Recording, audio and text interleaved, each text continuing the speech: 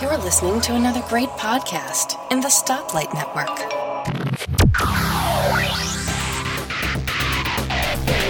There's stuff I thought about talking about, but we've kind of done it to death. The story of our life.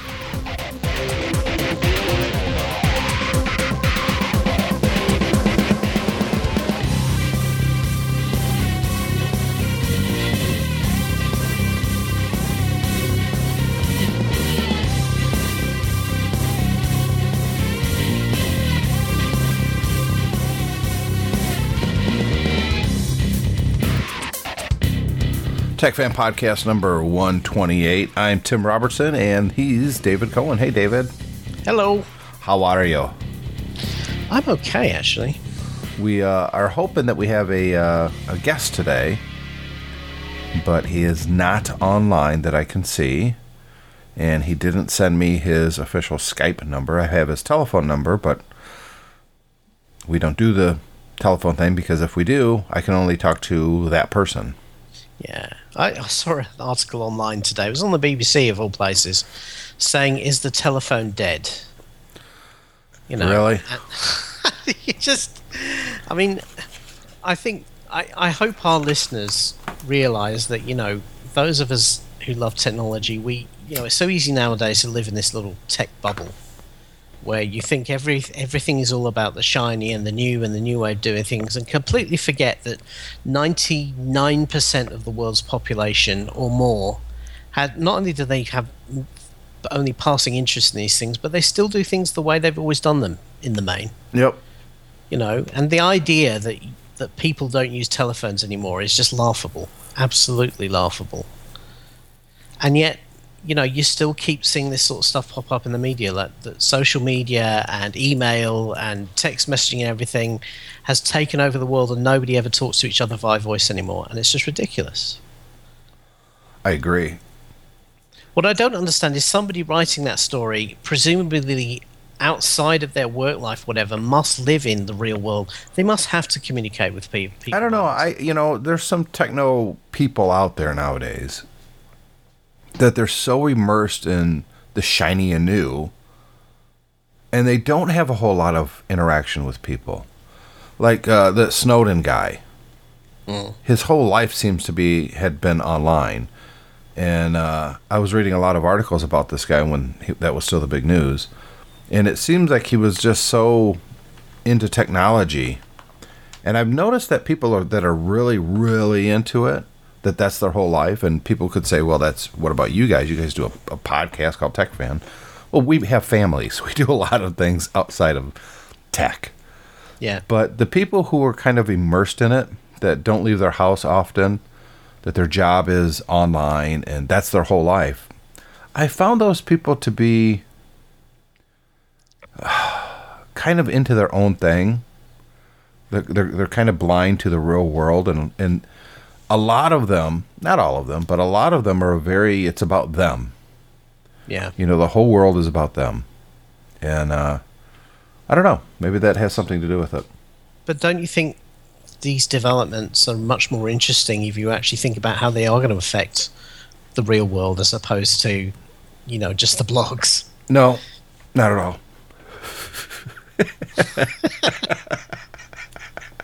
I don't agree. Hey, you went and saw the same movie I did last week. Yeah. Pacific Rim. Pacific Rim. We won't give any spoilers, but I don't know. I enjoyed the movie. Let me say that first of all. It was a visual feast. I mean, it was just brilliant when it came to, you know, the effects, the acting. Yes, it was okay. But it's not really a movie that's about the acting. It's about the setup, isn't it? Yeah. But I mean, it was, in some ways, I found it was more of a comic book movie than the big comic book movies of the summer. Oh yeah, it was more comic book than the last three Batman movies, no absolutely. question. Yeah. Of course, the last Batman movie really wasn't a comic book movie. No. But you know, if you look at the Superman movie from this summer, or even Iron Man 3, it was much more comic book than those two films. Oh, I agree, absolutely. Yeah. I mean, the new Superman's more sci-fi than anything. Yeah. But then again, Superman kind of is sci-fi. I know people are like, what? No, he's not. Yeah, he kind of... The best Superman stories were always kind of set in more of a sci-fi type of setting, not the bam, bam, pow. Yeah. But everybody listening to this has seen the commercials by now. Monsters come out of the Pacific Ocean, and the world government has created giant robots to fight them. Yeah. My point to David was, that's the most effective way to fight these things? Really? Giant billion-dollar robots. That's how we're going to fight them. Not only that, fighting them hand to hand. Jiu-jitsu with giant robots and monsters. That's the answer. Not setting up these sensors where they keep coming from and deploying nukes. And, we got a hit. There's one. Boom. Nuke goes off in the middle of the ocean. And, okay, reset the sensors and drop down another nuke. Get ready for the next one. No, that's not effective at all. Fighting them hand to hand with a 200-foot robot in the middle of the city it's attacking, so you trash the city while you're killing the killing the monster. Yeah. Well, they say that most of the fights take place in the ocean, but yeah, and that was another problem I had. How are they standing up fighting in the middle of the ocean? How are they doing that? Is there like some 20-foot, shallow, I don't know, underground islands that right next to this thing they're coming out of, and that's where they stand up and fight? Because they show them, okay, they're close to the shoreline, but it's 100 fathoms out there. How are they standing up and fighting? I just could not. I tried so hard, David, just to kind of suspend that scientific brain of mine, going, okay, it's fun, and I did that for the most part, but I don't know how they're standing up in the middle of the ocean fighting. No, I think they had inflatable toes. And punching the big giant monster, that's more effective than dropping bunker busting bombs that can penetrate 12 feet of solid concrete and explode. Well, there I can give them a bit more of a pass in that those sorts of weapons are designed to hit something that's not moving, whereas obviously these things actually move pretty quick. Yeah, but we have the technology to make a bunker busting bomb a cruise missile. Yes. Well, yeah, I guess. Yeah, I suppose.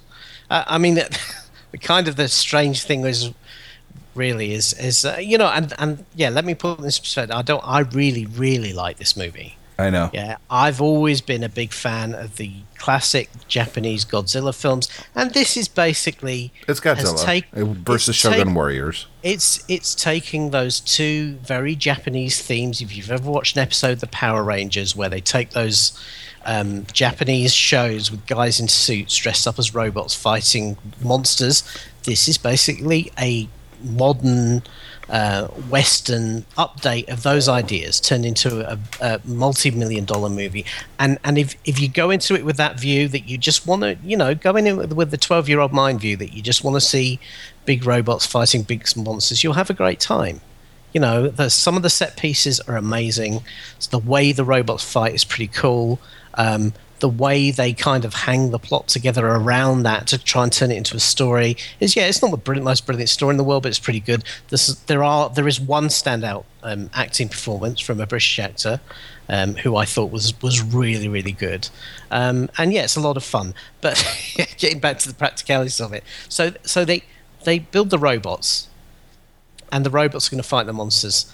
And so what that means is that every other defense they have, basically, they just don't bother using anymore. Right. So, it's like if the monster slips past the robot or manages to destroy the robot, they have nothing. There's no guns. You'd think they would have walls with missiles and guns and tanks and planes and that sort of thing on. No, they don't have any of that. Nothing. Just giant 70-foot robots. Yeah. The only military hardware you see in this movie is after the opening. Once they've got the robots, is helicopters that carry the robots. That's all you see. You don't see anything else. And it's like, well, you really are kind of putting all your eggs in one basket with that one, guys. And they've built some incredible technology that allows humans to basically merge their minds somehow They could come up with the technology to do that, but they can't figure out, you know what, let's make this like a big flying gun. Just blast these things as they come out. Nah, we're going to stick two people in a giant robot and have them kung fu each other. But that being said, I liked the movie. It was fun. It was dumb fun. Yeah, I hear it's not doing so well. I don't quite understand that. I thought it would be a bigger hit than it is. Wow, speaking of hits, there's just so many big movies coming out now, David. It seems like I was listening to the Casual Heroes podcast. It's the latest one up there on the Stoplight Network, and it's called Wolverine. Mm-hmm. And our buddy Nick Rodriguez was actually on the last episode, and they were talking about movies. And I was just, I wanted to be in on that conversation. And one of them asked is, when is these superhero comic book movies going to peter out? When's the death of those?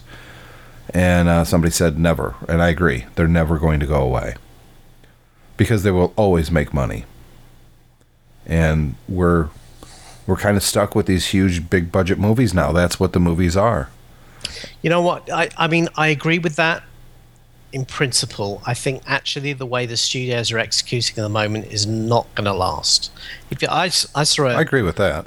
I saw a article a couple of days ago that looked at next year's. No, the year after, 2015. Yeah. And basically there is nothing. I think there's one movie that summer that's going to be not a sequel or a reboot of an existing franchise, but is actually purely original. Everything else is either a sequel or a reboot. I mean, 3 of the movies alone could be the highest grossing movie of all time. You have Star Wars Episode 7, you have Batman, Superman, and you have Avengers 2. Just those 3 movies are $1 billion movie each. Gross. Worldwide. Just those 3. Are you telling me any of those movies won't be successful? I'm not saying that. No, I'm just saying that's the problem. But I think the problem is if you have the budgets on these things are really starting to go high now. If you have a $150, $160, $170 million budget, plus the cost of promoting the movie, which probably costs you another $100 million.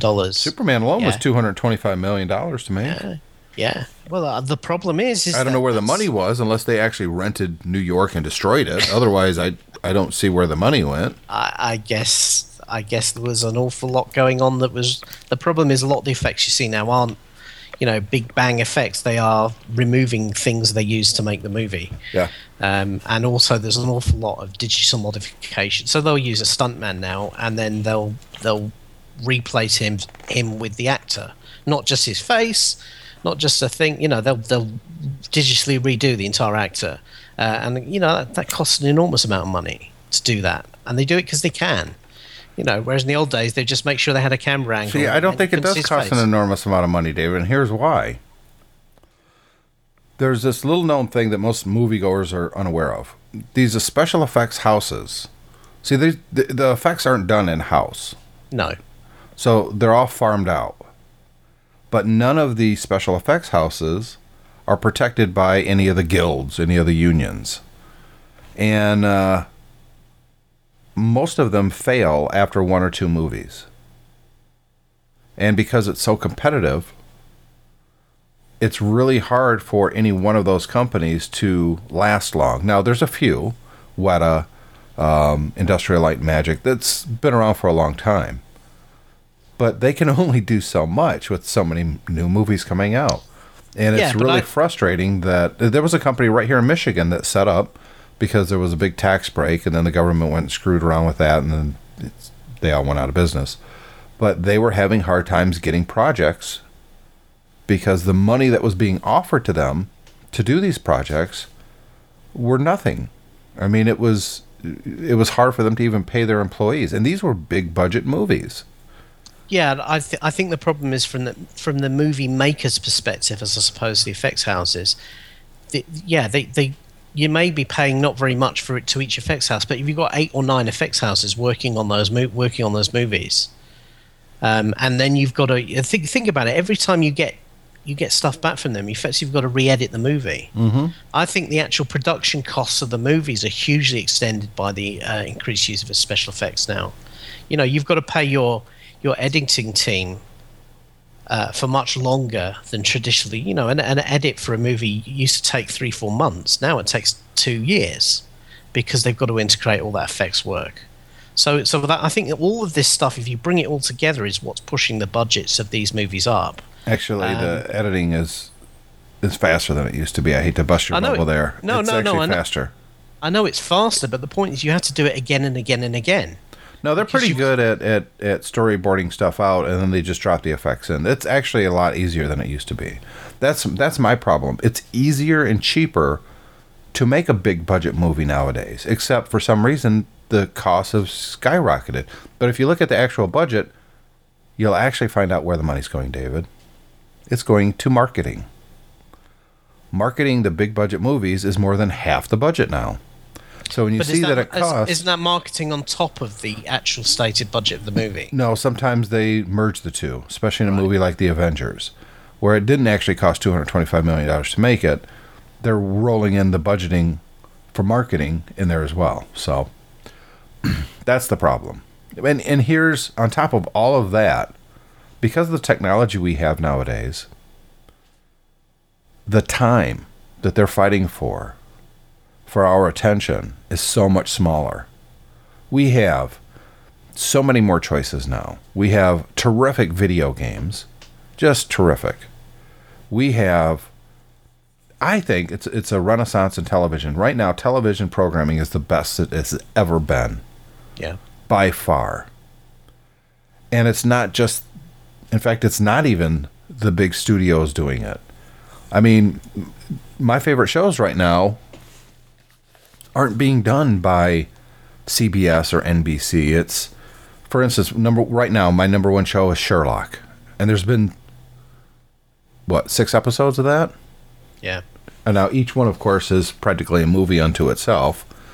But it's a brilliant show. The Walking Dead, awesome. And it's done by A&E. I mean, it's amazing the quality of content we have to get our attention, and yet they're still trying to get us to go to the movie theater. You're definitely right. There are TV series being produced today that are certainly the equal of movies. No, they're not. Ago. They're better than movies have ever been. Yeah. As a collective whole. Mm-hmm. Movies right now can't compare to television. It's not even close. It's not even close. And I'm not even throwing into this conversation the amount of time someone's going to be spending on Facebook. Browsing their computer, playing with their iPad. Our entertainment time, and really that's the biggest export of America, by the way. I don't know if you knew that. That's what America's about now. It's entertainment. Mm-hmm. It's movies, television, fun internet stuff. It's all about entertainment. That's what our economy revolves around.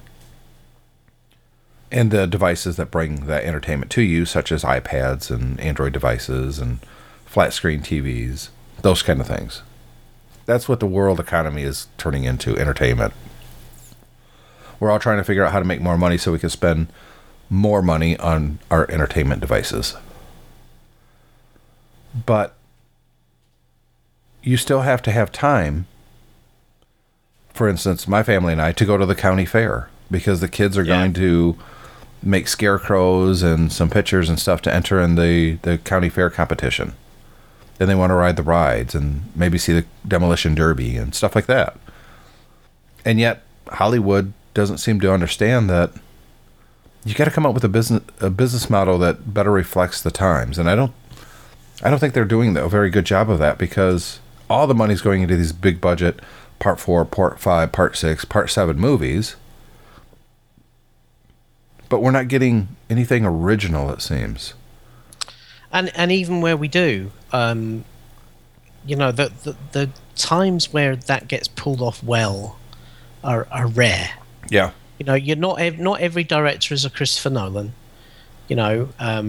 or a Joss Whedon, or one of these guys who can actually pull. I think everyone was amazed when Joss Whedon pulled the Avengers off. Yeah. Because I think everybody thought this is either going to be really good or it's going to be really bad.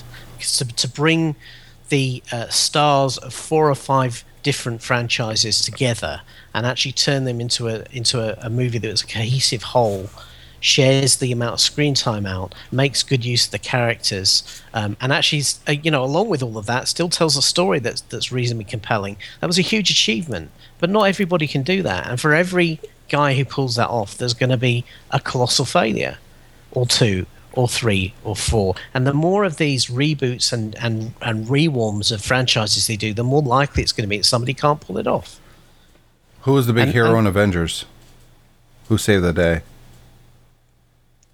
The U.S. military when they shot a nuclear missile. If only they'd have thought beforehand of, instead of firing the nuclear missile at the city, actually firing at the great big space hole in the sky. They could have saved everybody an awful lot of trouble. You see that big hole? I know. Let's destroy our city. Yeah. That'll slow them down. Yeah. That's right. Yeah. Those divine. That'll be just the last thing they expected. We kill all our own people. You know what?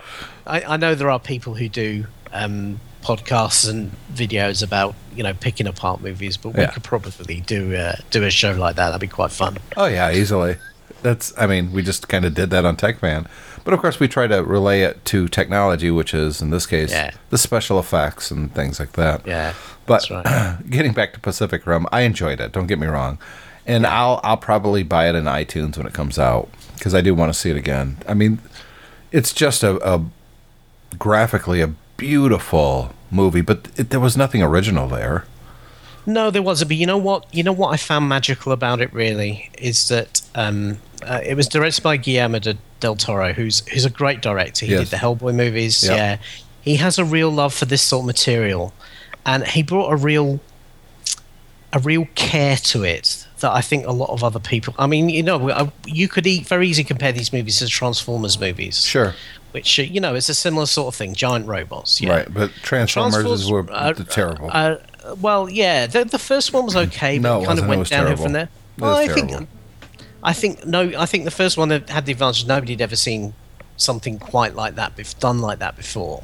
But the problem is the themes of it. The bombastic military who, even though they're getting their asses kicked by the evil robots, they're still portrayed as the hero, the plucky heroes, and all of that sort of thing.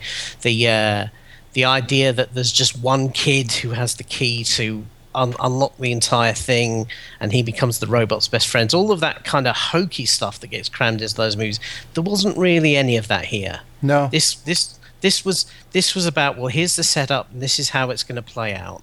And also as well, something I really appreciate. I took my 10-year-old son to see this movie. He'd been sent home from camp in America early because he was ill. I wanted to cheer him up. He'd seen the trailer for it and kind of wanted to see it. Yeah, I did a bit of checking around before I took him to see it, and I knew that the violence in the movie wasn't particularly graphic because it was robots fighting monsters, right? And also there wasn't a lot of too much of the adult theme type stuff in there. So I took a chance to see it. He had a great time, and I thought for a kid of his age, it was a great movie, and it could so easily have not been that because of those problems. Yeah. Because they could have put, this is a movie that has a love story in it without even a kiss. My favorite part of the movie, quite honestly, after one viewing, was the little Japanese girl. Yeah. When they're kind of looking at her memories, and you see, I thought that was brilliant. And it was so evocative of old Godzilla movies. It really was. And not only that, you set up with those scenes, they set up the motivation for 3 characters in one go without virtually a single word. That's right. It was awesome. I mean, it was so well done. And also, it set up the love story, again, without turning it into kind of, the love story, which is what often gets presented in these sorts of movies. It was so well done. Chad Perry and I, Chad was the original co-host of the MyMac podcast with me, and he did the geekiest show ever with us for a while. Yeah. That's who I went to see Pacific Rim with, and when we first left the movie, we were both like, that was awesome. It wasn't until afterwards that I really started thinking about how ridiculous just the premise is. Yeah. Then I started having problems with it. But right after the first viewing, I was just like, that was awesome. I want to kind of see it again. But, oh, and you know what? I forgot one big movie coming out in 2015, the summer of 2015. Independence Day 4-2. ID 4-2. Yeah. Really? You can't leave that alone? I mean, that's almost a perfect alien invasion movie. I mean, it was one of those that really started the blowing up of buildings and making it look real. And, that was a fun movie that came out of nowhere. Yeah. I mean, there was very little fanfare when that movie came out until it came out. And then all of a sudden it was like, oh my God, this is awesome. Same thing with The Matrix. But, oh my God, could you imagine if they start making more Matrix movies?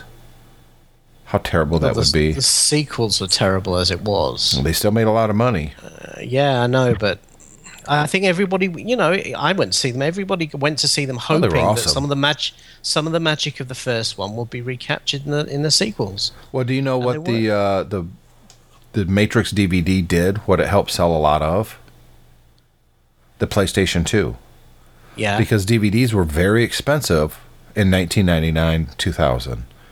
And the PlayStation 2 actually had a built-in DVD player, and it wasn't too much more expensive than an average DVD player of the time, and yet it was also the PlayStation 2. So when that machine came out, it sold almost hand-in-hand, one-to-one, with a copy of The Matrix. That's how popular that movie's DVD release was, and it helped sell the PS2. Most people don't know that, but interesting tidbit. Let's take our first break here, David, and we'll be right back. Hello, I'm Mike McPeak from Bard on the Plains podcast. Growing up on the plains of South Dakota, I used to listen to my dad tell stories about his life. I never had a chance to record any of these, but I realized that everyone has a story to tell. And that's what I try to do on this podcast, tell anecdotes of my own and have other people tell their stories in their words and in their voice.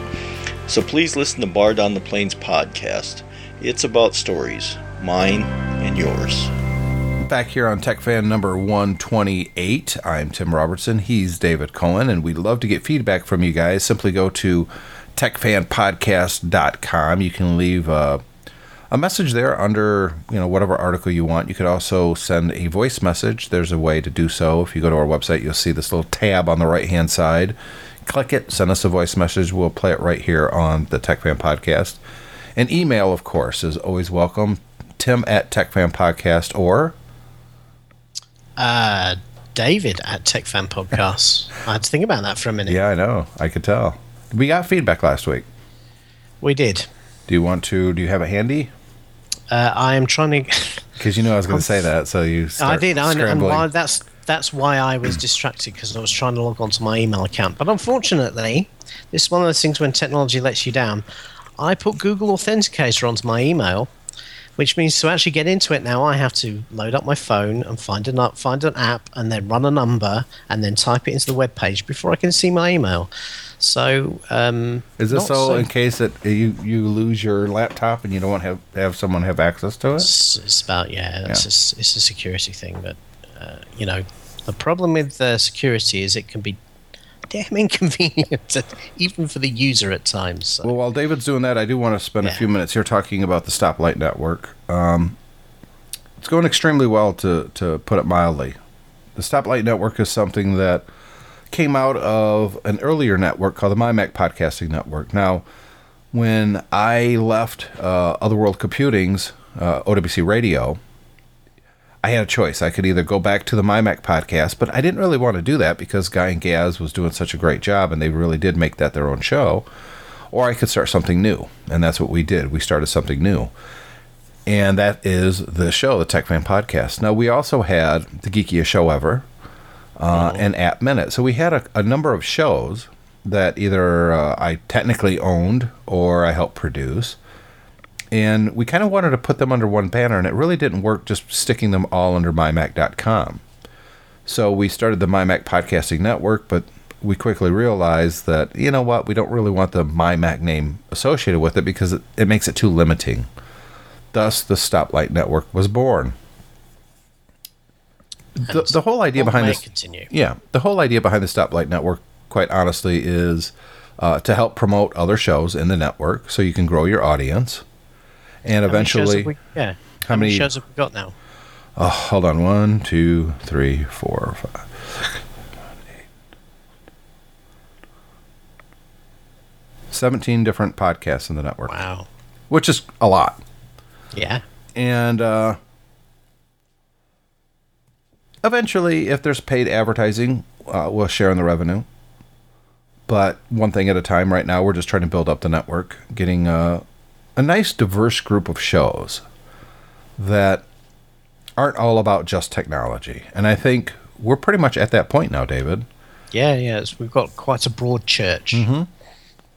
And look, the network doesn't own any of these shows. They're all, think of them as independent contractors, if you will. They own their own content. The network itself doesn't have any say on what you do or say on your podcast. But if you have a podcast and you're looking for some promotion of it, maybe the Stoplight Network is up your alley. Yeah, you're kind of like a facilitator. Yes, absolutely. And it's fun more than anything else. I'm really enjoying listening to a lot of these new, like I said, yesterday when I was driving back from Chicago, I listened to the Casual Heroes movie cast. And I had a lot of fun listening to that show, David. Yeah. It was fun. We've got a brand new show on the network that just started up. And I'm scrolling down because I don't want to mess it up any. And it looks like I'm going to because I'm not finding it. Actually, it's somebody that listens to this show. His name's Peter Bird. And It is called The Deeper Look. And to be honest, I have not listened to the first episode. That was going to be the next thing I listened to after the movie cast. But I got a phone call that lasted about a half hour, and it killed the rest of my podcasting listening on the way home yesterday. You know how that goes. Yeah.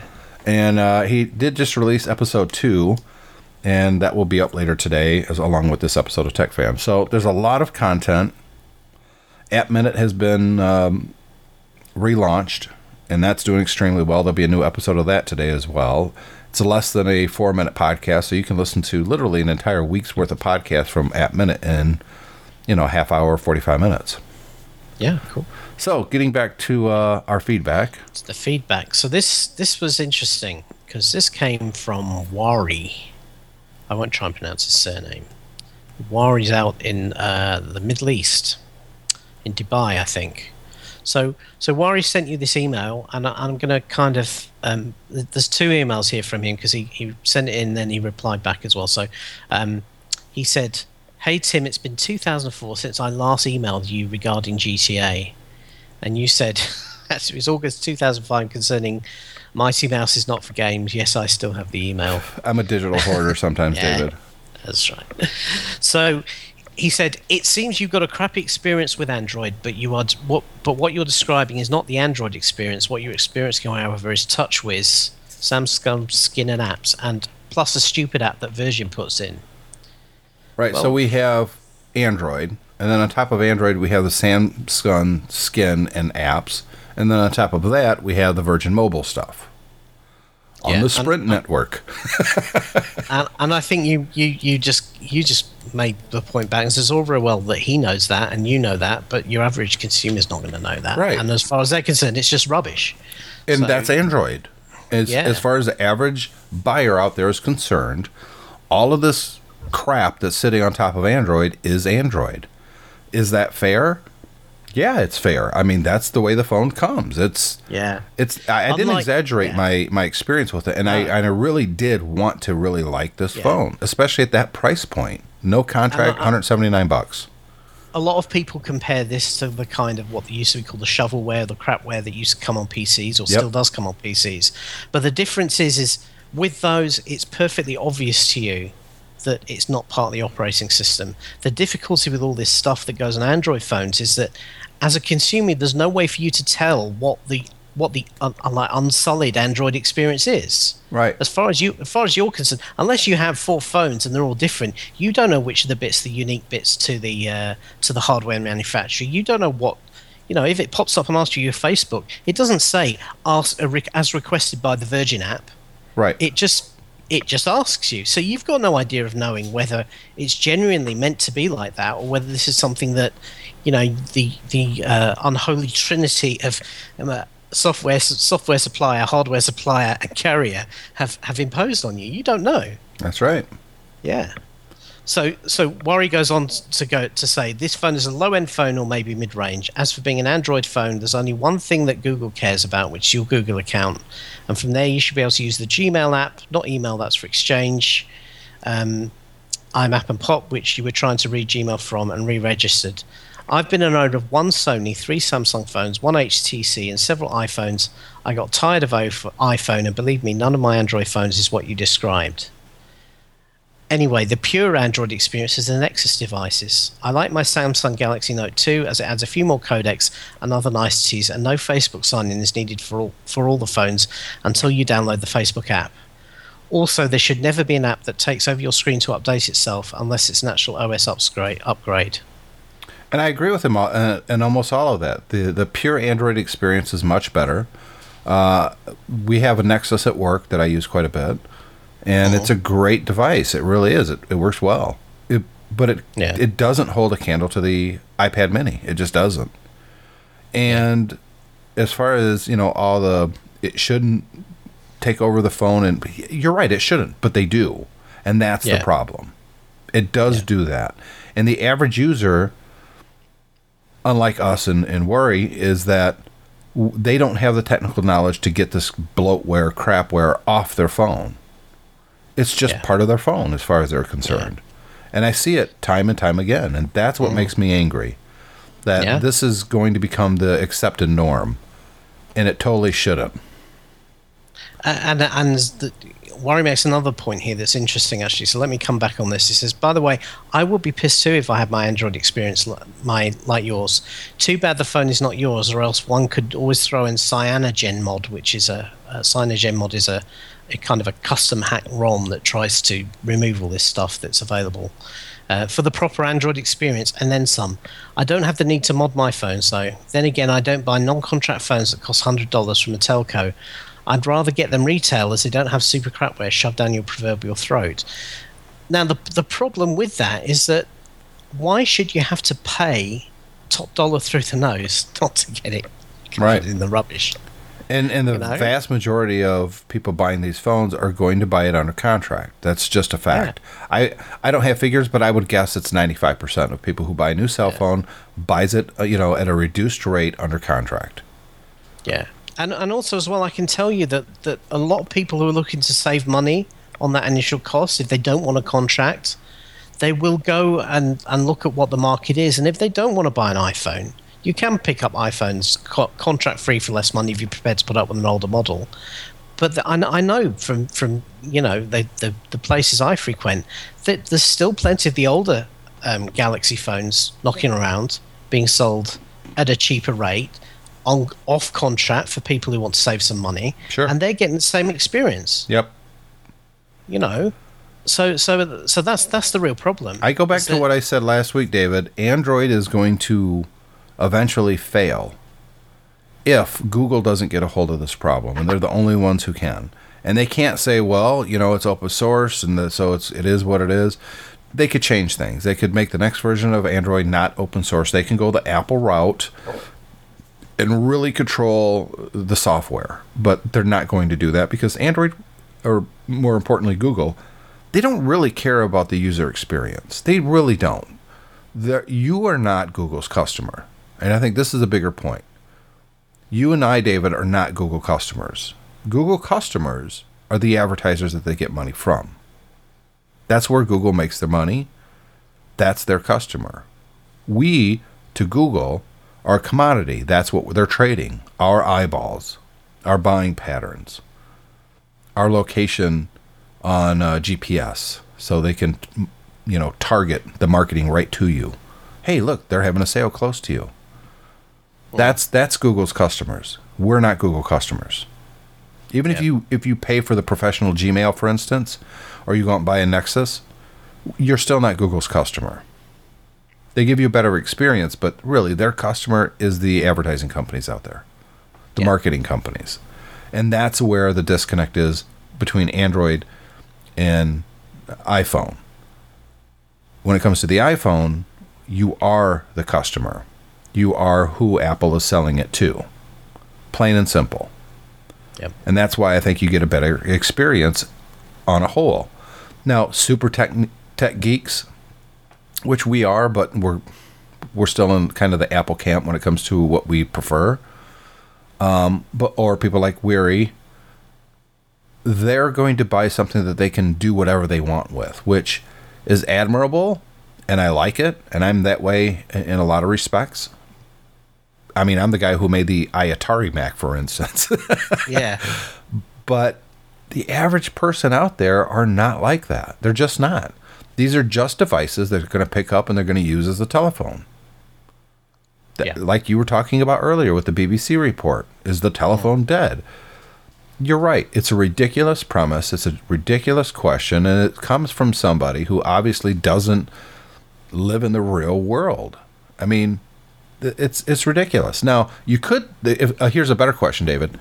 Is the home phone dead? Now, that's a better question. How many people have a landline anymore as compared to a cell phone? How many people are saying, you know what, I don't know why I have this landline phone number anymore because I never use it. I just use my cell phone. So I'm just going to stop paying that bill and get rid of it. That's a better question. But to ask, is the phone dead? Stupid. Yeah. Anyways. Yeah. So Worry, just to finish off, he said, it really seems that the Samsung Galaxy Ring is subsidized by bloatware. I won't be surprised if you can't install more than a few apps on it. Oh, no. No, I've been able to install anything on it.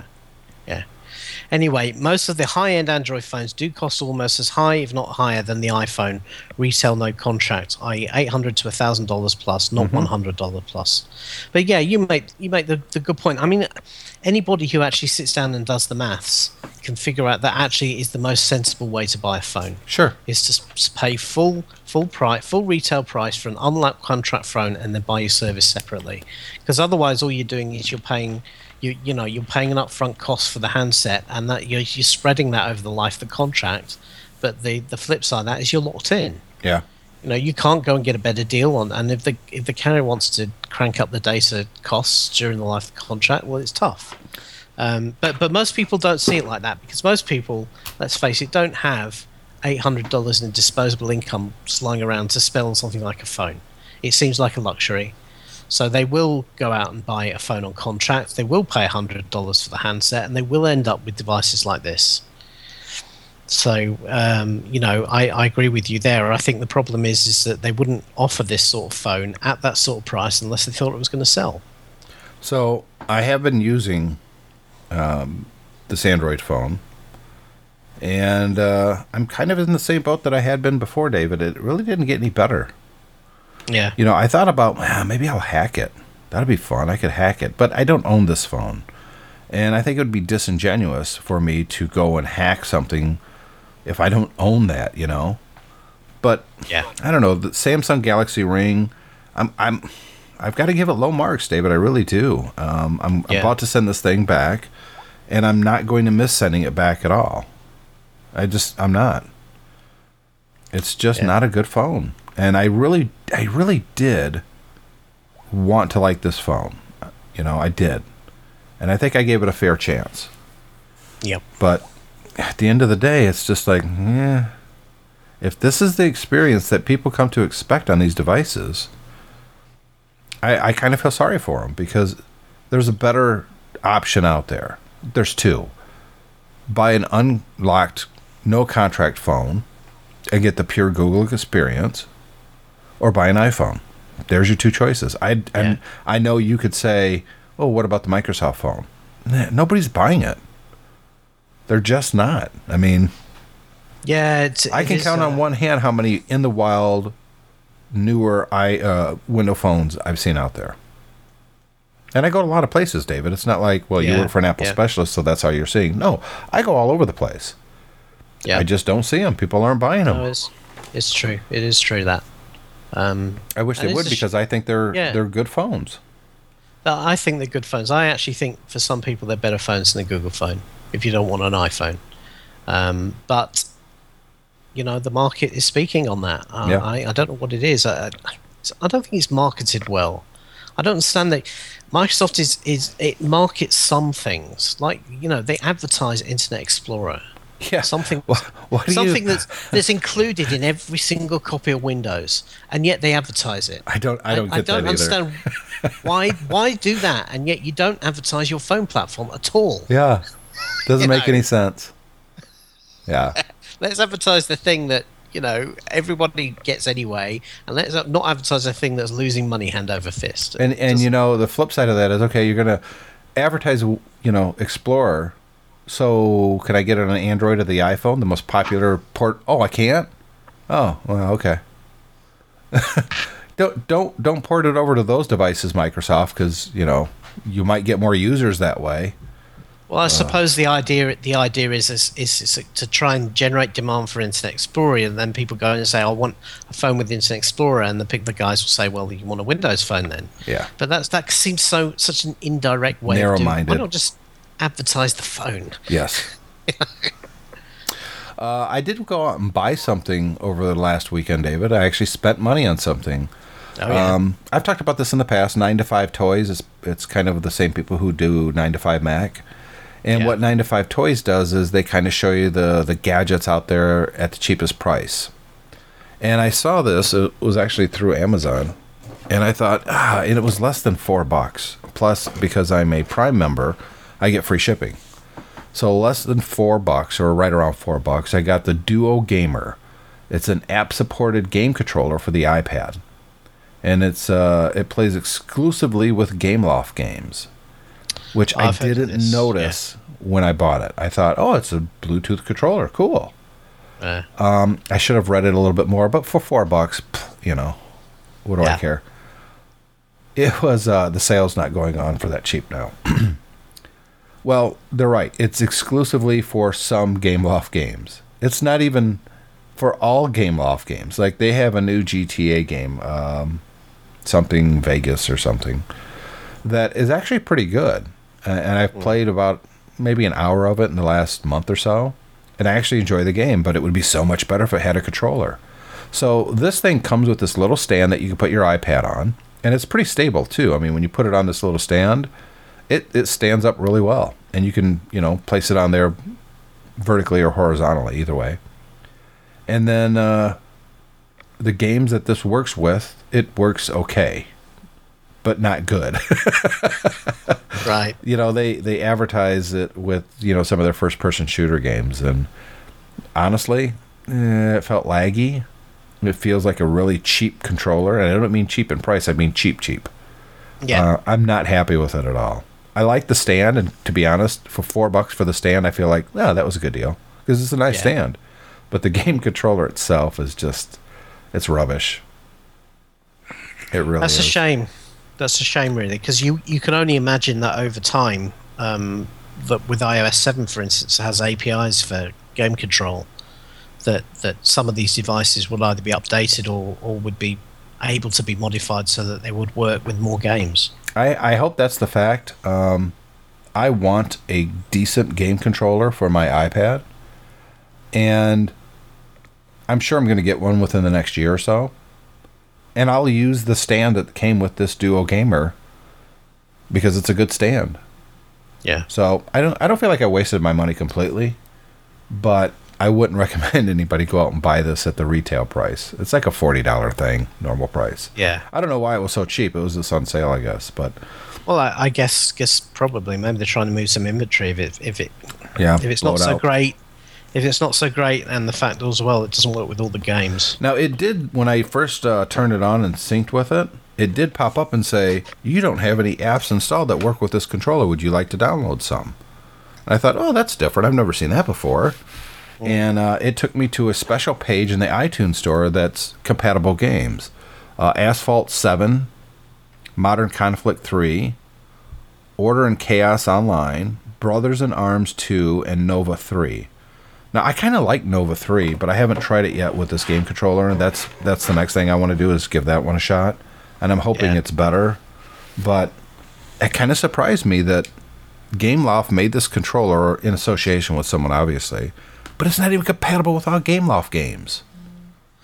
No, and also as well, I mean, some of those, I mean, Modern Combat 3 is an old game now. Yes. They're already on Modern Combat 4, Yeah. which I'm seeing from a review here does not support Doesn't this device. support the device, right?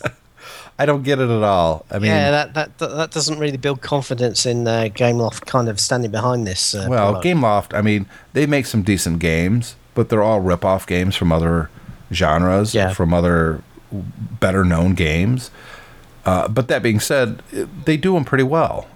You know, the Halo ripoff, which is Nova, is not a bad game. It's pretty good. Their GTA ripoffs have gotten a lot better, but it's still a company that just makes ripoffs. I don't see anything that they make. Maybe I'm wrong. I could be. If I'm wrong, someone let me know. That they don't make any original IP of original ideas. They're all marketed. Oh, look, you like Grand Theft Auto? You'll like this game. You like Call of Duty? Oh, you'll like this game over here better. Or they don't even say that. They'll just say you'll like this because it's on the iPad.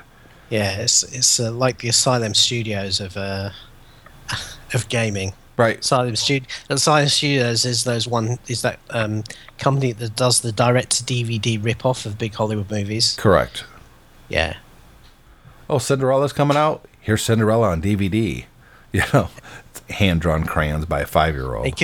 They often stuff like I remember when Battleship came out. Yeah. They did something. In fact, there was a legal case because I think they tried to call it Battleships, something really close to that. And I think they had to change it to Dreadnought or Battle Cruiser or something like that.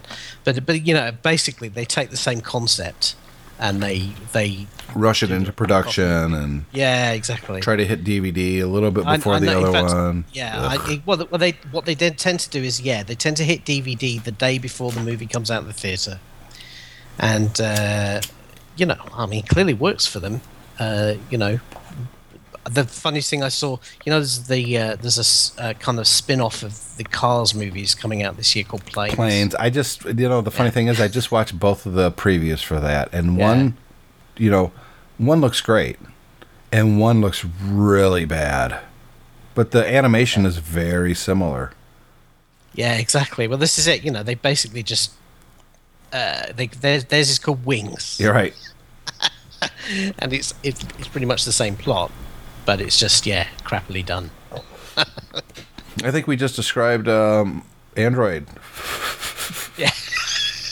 Where he's going, no, that's wrong. Harsh.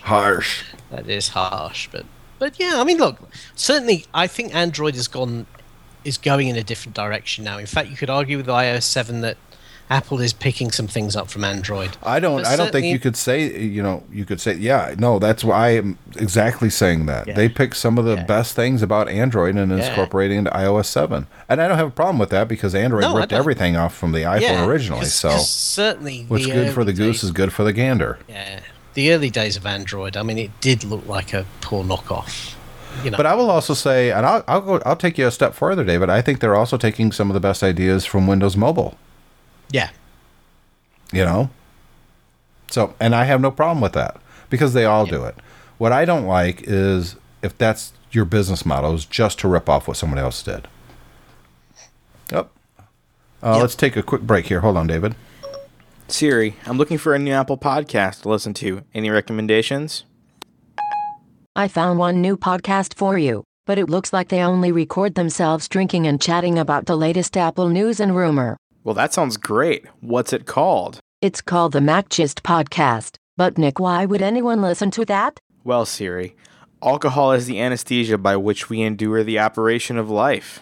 I found these 5 rehab clinics near you. Would you like directions?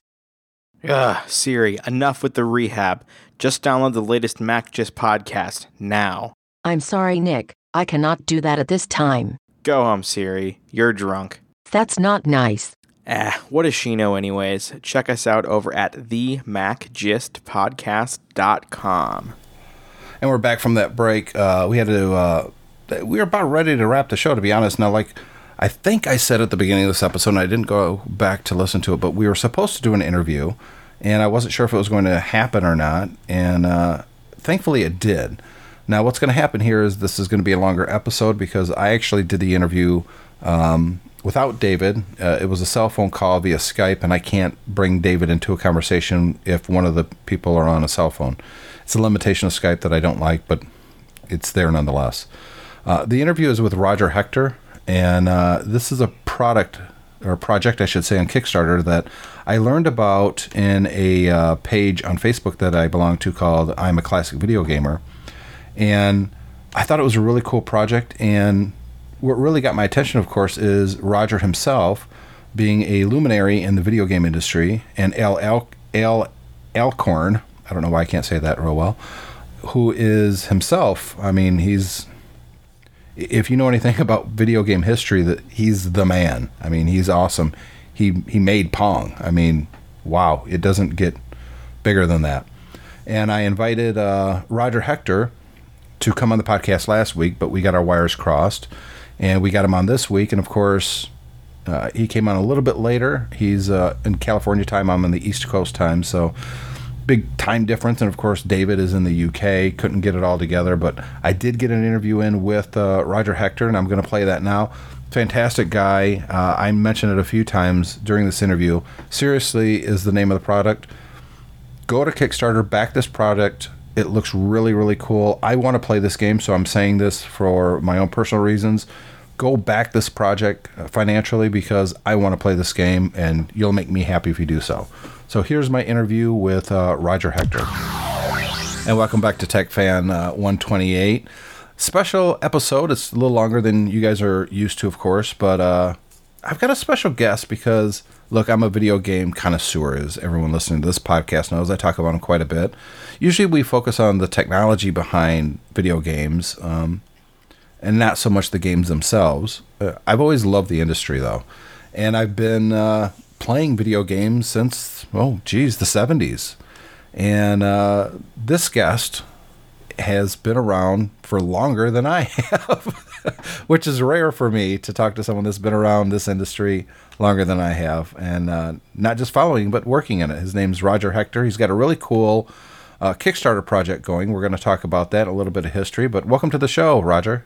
Oh, thank you very much. Good to be here. You are video game, what's the word? Royalty? Veteran? Veteran? I like royalty better, though. There's a better ring to it. You've pretty much done it all in this industry. I mean, you worked for Atari, EA, Bailey, I mean, Walt Disney, Sega. The list goes on and on. I mean, you've worked for them all. You've seen it all. And it looks like you're going to break out and do your own thing now. Well, it actually wouldn't even be the first time. It is the first time on Kickstarter, but I've done a couple of startup companies that are mixed into the whole thing, and I've done that before. It's been quite an interesting road. A lot of fun stuff, a lot of interesting projects, an awful lot of evolution of technology, and a kind of a constant stream of new things to play with. So it's all good. I had a conversation with someone yesterday, and he's a kind of a middle-of-the-road guy. I'm more liberal, but I'm also a capitalist because obviously I live in the United States. Mm-hmm. And he told me, it's so hard for somebody to start something new nowadays. It's so much harder than the old days. And I had to argue with him. I said, no, it's not. It's so much easier, and the playing field is so much more level because of things like Kickstarter. I mean, could you ever have imagined a system like Kickstarter, when you were first getting into video games, that you could really crowdsource development for a company and a product? It's amazing to me. Well, I'll tell you, it's a combination of things like Kickstarter. One of the other aspects that I couldn't even imagine a few years ago was the idea of self-publishing something. Yeah.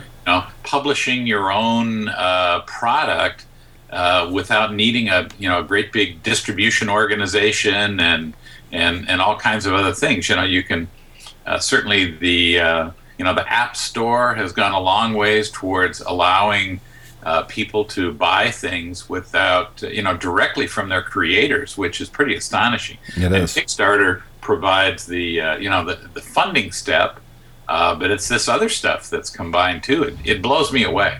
Well, podcasting is like that too. I mean, It's go. radio without the expense of the distribution. I mean, it's amazing. So we do live in a different world. Now, marketing is still something that you pretty much that hasn't caught up with the rest of the technology out there. Yeah. And marketing, from what I can see, is really look, the product that you guys are working on. Seriously, yes, is I think it's a cool product, or at least the concept is cool. But you've got 16 days to go as we record this, and you're at about 5% of your goal. Marketing, I think, is probably your biggest holdup right now, isn't it? Not enough people know about this. There's no doubt about that. The way Kickstarter originally ran that was at least a year or so ago. It was much easier to get a Kickstarter project funded. I understand, because the novelty of it. Today there's many thousands of Kickstarter projects all trying to get some kind of attention, and a while back there were only a handful of them, and it was much easier to connect the dots.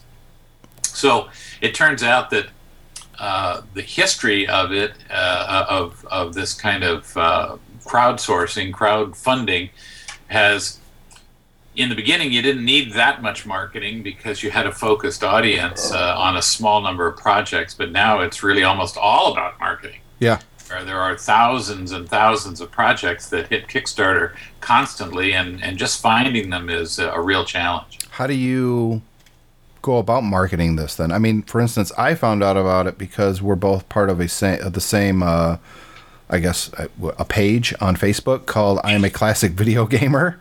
That's right. And that's how I found you. And I thought, wow, you linked to it. I thought, wow, this is great. This is really cool. This is going to be something that I'm going to fund. I haven't yet, but I promise I will, because this is a game that I actually want to play, and I think it'd be a fun family game. Well, I'll hold you to it, but actually, the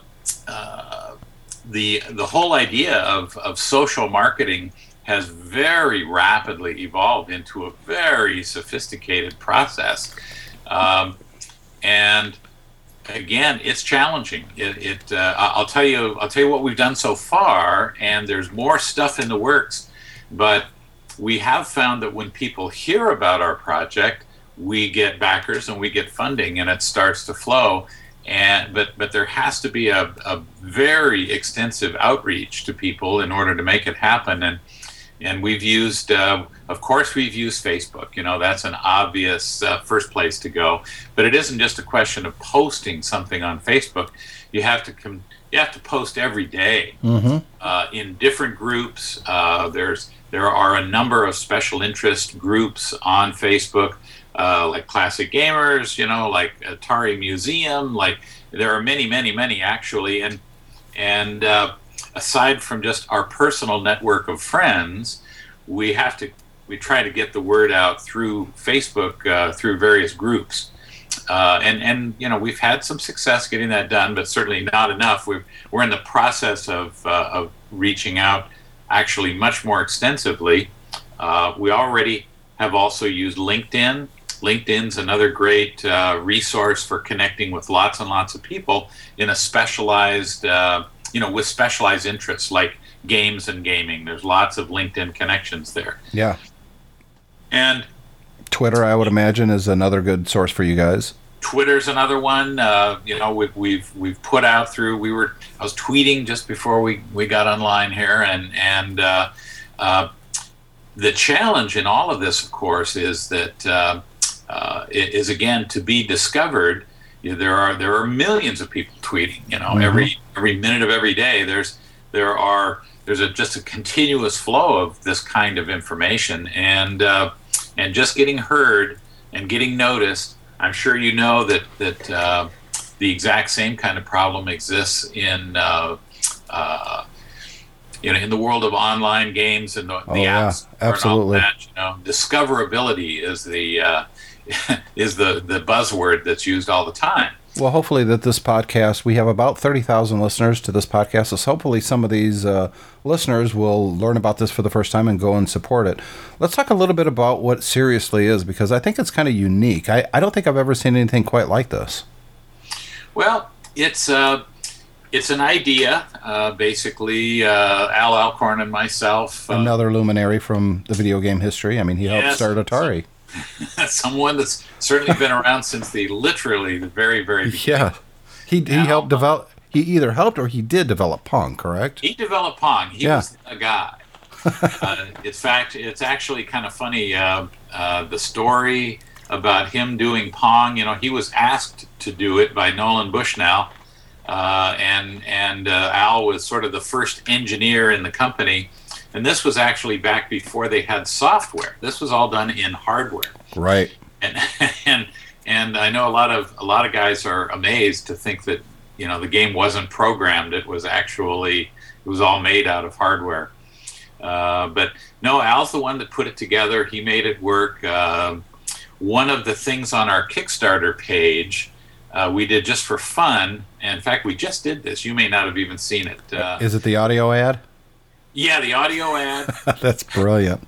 The audio ad. Well, the whole thing is completely nuts. The piece that we have on our site is just a taste. But there's also a photograph that we used as the backdrop for our Kickstarter video. And the photograph is basically the back wall in Al's office. For our convenience, but there's some pretty interesting stuff there. And you're not following the Facebook enough, because I replied to this 12 hours ago, literally, where I wrote, when you link to this, wow, I could see some stuff that I would give an arm for on that wall. It's amazing stuff on there. Well, the very first quarter that was put into a Pong game has been cast in acrylic, and it's sitting on that shelf there. And it's one of those kind of funny things that we thought, hey, most people wouldn't even know that this kind of thing existed, and it was kind of fun to point it out. That's amazing. That is really cool. So he is your partner in this? Yes. Yeah. We've known each other. We worked together a long time. We worked together at Atari, and we've been good friends for all the years in between. So we had this idea. I think it's been kind of kicked around between us, and the idea of Seriously is to combine smartphones and smartphone technology, and particularly character generation capabilities that are fresh and new within the new tech phones. We have a trivia game that is well expanded, well beyond what you would normally think of as a trivia card game. It seems like a fun, a lighthearted trivia pursuit. Yes, that's a good way to put it. It's been called kind of a combination of You Don't Know Jack. Yep. With Cards Against Humanity or something like that. There are a number of interesting combinations, but what's unique about this is that we have this character who, at the moment, sounds an awful lot like Siri. Imagine.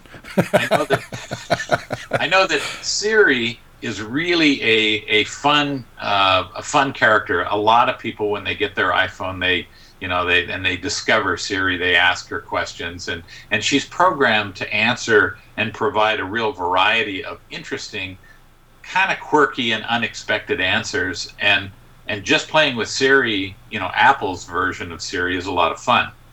But in our case, we took the fun from playing with Siri in a different direction. We're providing the trivia questions, and the questions are printed on cards, but the phone will recognize the cards, and our Siri-like character, she knows all the answers. I think it's an amazing idea. It seems like an obvious one too. Well, what's different about this, and it's really different from other kinds of trivia card games, is that not only can we deal with questions, simple questions and answers, but we also can deal with audio and video clips and still pictures. All kinds of stuff that you can find readily available on the web becomes content for our trivia game. So any given card it'll have maybe a couple of questions on it, but it also is a key that unlocks a stream of other questions and answers and funny stuff that can be pulled from the web. I could even see you getting like celebrity people to read the answers for particular questions. Something like that would be really cool. Now you're talking. That's exactly what we want to do. We're, if we can make this Kickstarter project really happen, our plans are to use a variety of interesting celebrity characters. That would be fantastic. It's the kind of thing that a lot of people in Hollywood would love to be attached to. There's some real serious, interesting game players that are well-known celebrities in Hollywood. I've worked with them before. I mean, Robin Williams is a great example. He's he loves to play games. Mm-hmm. And, he's also a big tech guy too. Most people don't know that. I've met him a number of times at the Macworld Expo. He's just walking the floor. Oh yeah. He's a very regular guy when in this kind of atmosphere, and he loves it. And of course, you can only imagine what kind of interesting things, audio speaking roles he could play in a game like this.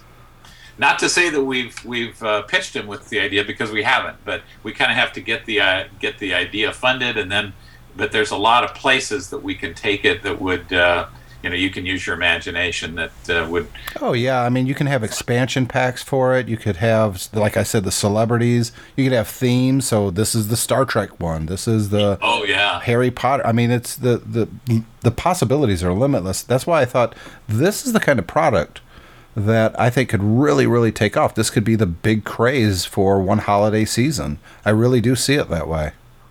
Well, we hope enough other people see it that way that they're willing to chip in and help us fund the Kickstarter project. But you're right, it could be something big. So we're interested in pursuing it. My fear, of course, is that it's 16 days to go as we record this, and you're only at 5%. To me, that means you probably aren't going to hit your goal. What happens if you don't?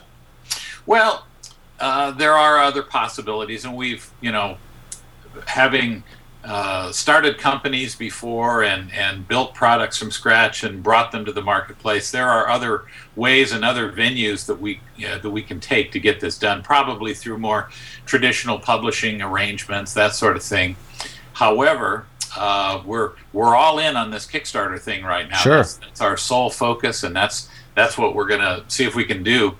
If we can attract the attention enough to get enough backers, great. If we can't, then we'll probably do something else. We'll find another way to get it done. So the company behind this is You Get It. Yes. Who is all part of You Get It? How big is that company? Well, at the moment, it's Al and myself. And then the rest are subcontractors that are actually coding for you?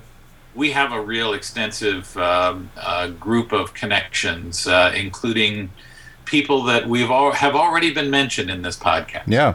That would be interested in potentially, having involvement and actually getting it made is not the biggest challenge for us right now. We're pretty sure that part can be done.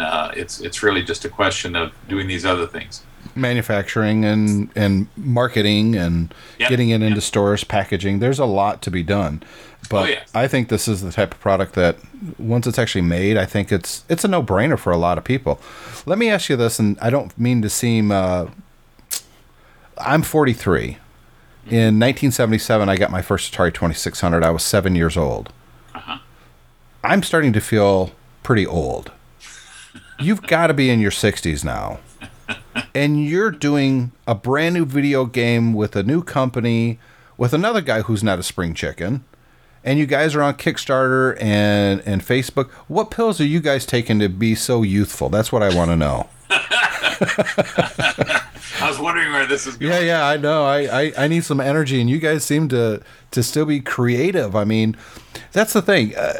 You would think that video games is kind of a young man, young woman's type of thing, but really it's not. I mean, you guys are veterans. You guys helped invent this entire industry that's worth multi-billions of dollars right now. And yet here you are. You're starting over. You're doing it again. Where do you get that drive? Where do you get that passion to do it again? Probably because I don't know anything else. I mean, we've been doing this all. We've been doing this all our lives. Yeah. We've been inventing and creating stuff. So that creative process doesn't go away with age, is what you're saying? Yeah. Well, hopefully not.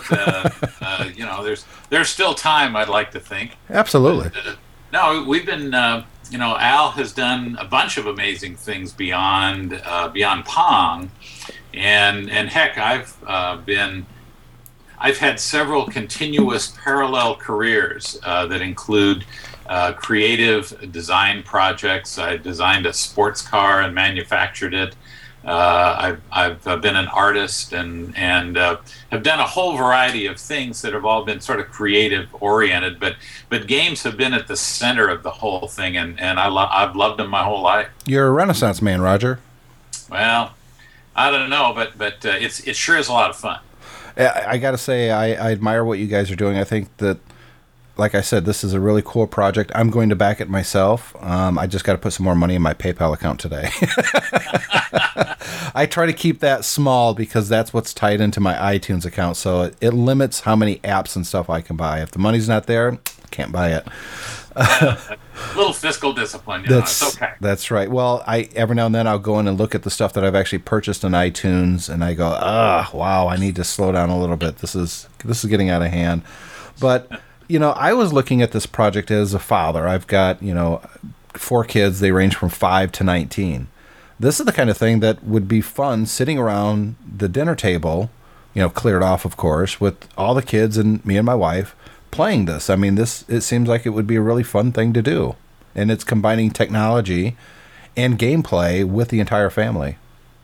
Well, you've kind of hit on something that I think also tends to make it unique. The idea of not playing a game in an insular focus sort of way, just your head and the game, but entertaining your friends and being entertained by your friends or your family is it provides a whole different kind of experience that's great. And yes, there's no reason why. I mean, I can certainly see us having a deck of cards that's the family Saturday night game night. Sure, Disney. Yes, it's my old Disney days coming out. Yeah. That kind of thing would be it'd be a lot of fun to play adults and kids. There's the edginess that we implied in our video is partially there to attract the gamers who are immediate direct audience. Yeah. But I can certainly see having special decks of cards that approach it in a variety of different ways, and that would be fun too. Well, you remember the popularity of Trivia Pursuit. You remember those commercials. I remember holiday get-togethers where Trivia Pursuit was on the table and there was family members over there playing it and having a great time. I see this as the same type of thing. I'll tell you, if that's for me, tell them I'm not here. Yeah. I'll tell you, one of the I just got back from spending a week, a vacation week, with my extended family, and one of the highlights of our whole trip was getting everyone together at night and playing charades, of all things. Oh, that's fun. There's no limit to how crazy that can get, and it's something that adults and kids can play together, and we enjoyed that. We just did it, and it was a lot of fun. I saw someone playing charades with an iPad, and I thought, I wonder if there's an actual app for that. They were just using some painting program, but I thought that would be pretty cool if there was an app for charades on the iPad. Hey, you never know. That could be Kickstarter. Wait a minute, let me type this up. Yeah, write it down. Now, I think this is a fantastic product. It obviously has the backing of you two, you and Al, creating this lends it a weight that I think most Kickstarter products or Kickstarters, I guess is the correct term nowadays, projects don't have. I mean, you guys are the real deal. It's not pie in the sky stuff. You guys have been there, done that. Well, we hope. Basically, what our experience has been that we've had an excellent response from this very small number of people that we've managed to reach. Mm-hmm. If we can reach more people, we know that we can do more with this. So it's really the focus of my attention right now. When we hang up, I'll be blogging, I'll be out there tweeting, and I'll be trying to trying to build some additional awareness for it. Well, I hope this podcast does it for you, David. For David and myself, we want to wish you guys the best. I hope this comes to fruition. Like I said, I'm going to be backing it myself, and even if I wasn't, I would be buying a product like this because I think it's a really cool thing. For anybody listening, if you want to learn more about this Kickstarter project, you can go to Kickstarter and you can simply type in seriously ? Exclamation mark, or you can simply look for You Get It. It's one word, UGETIT, one word, or go to techfanpodcast.com, look for show number 128. We'll have a link directly to the Kickstarter, and back this project, I should say. It's really cool. I think anybody listening to this podcast would dig this. It looks cool, and I wish you all the best, Roger. Hey, thank you, Tim. I really appreciate the opportunity to talk about it, and it's nice meeting you. It's nice talking. Nice meeting you.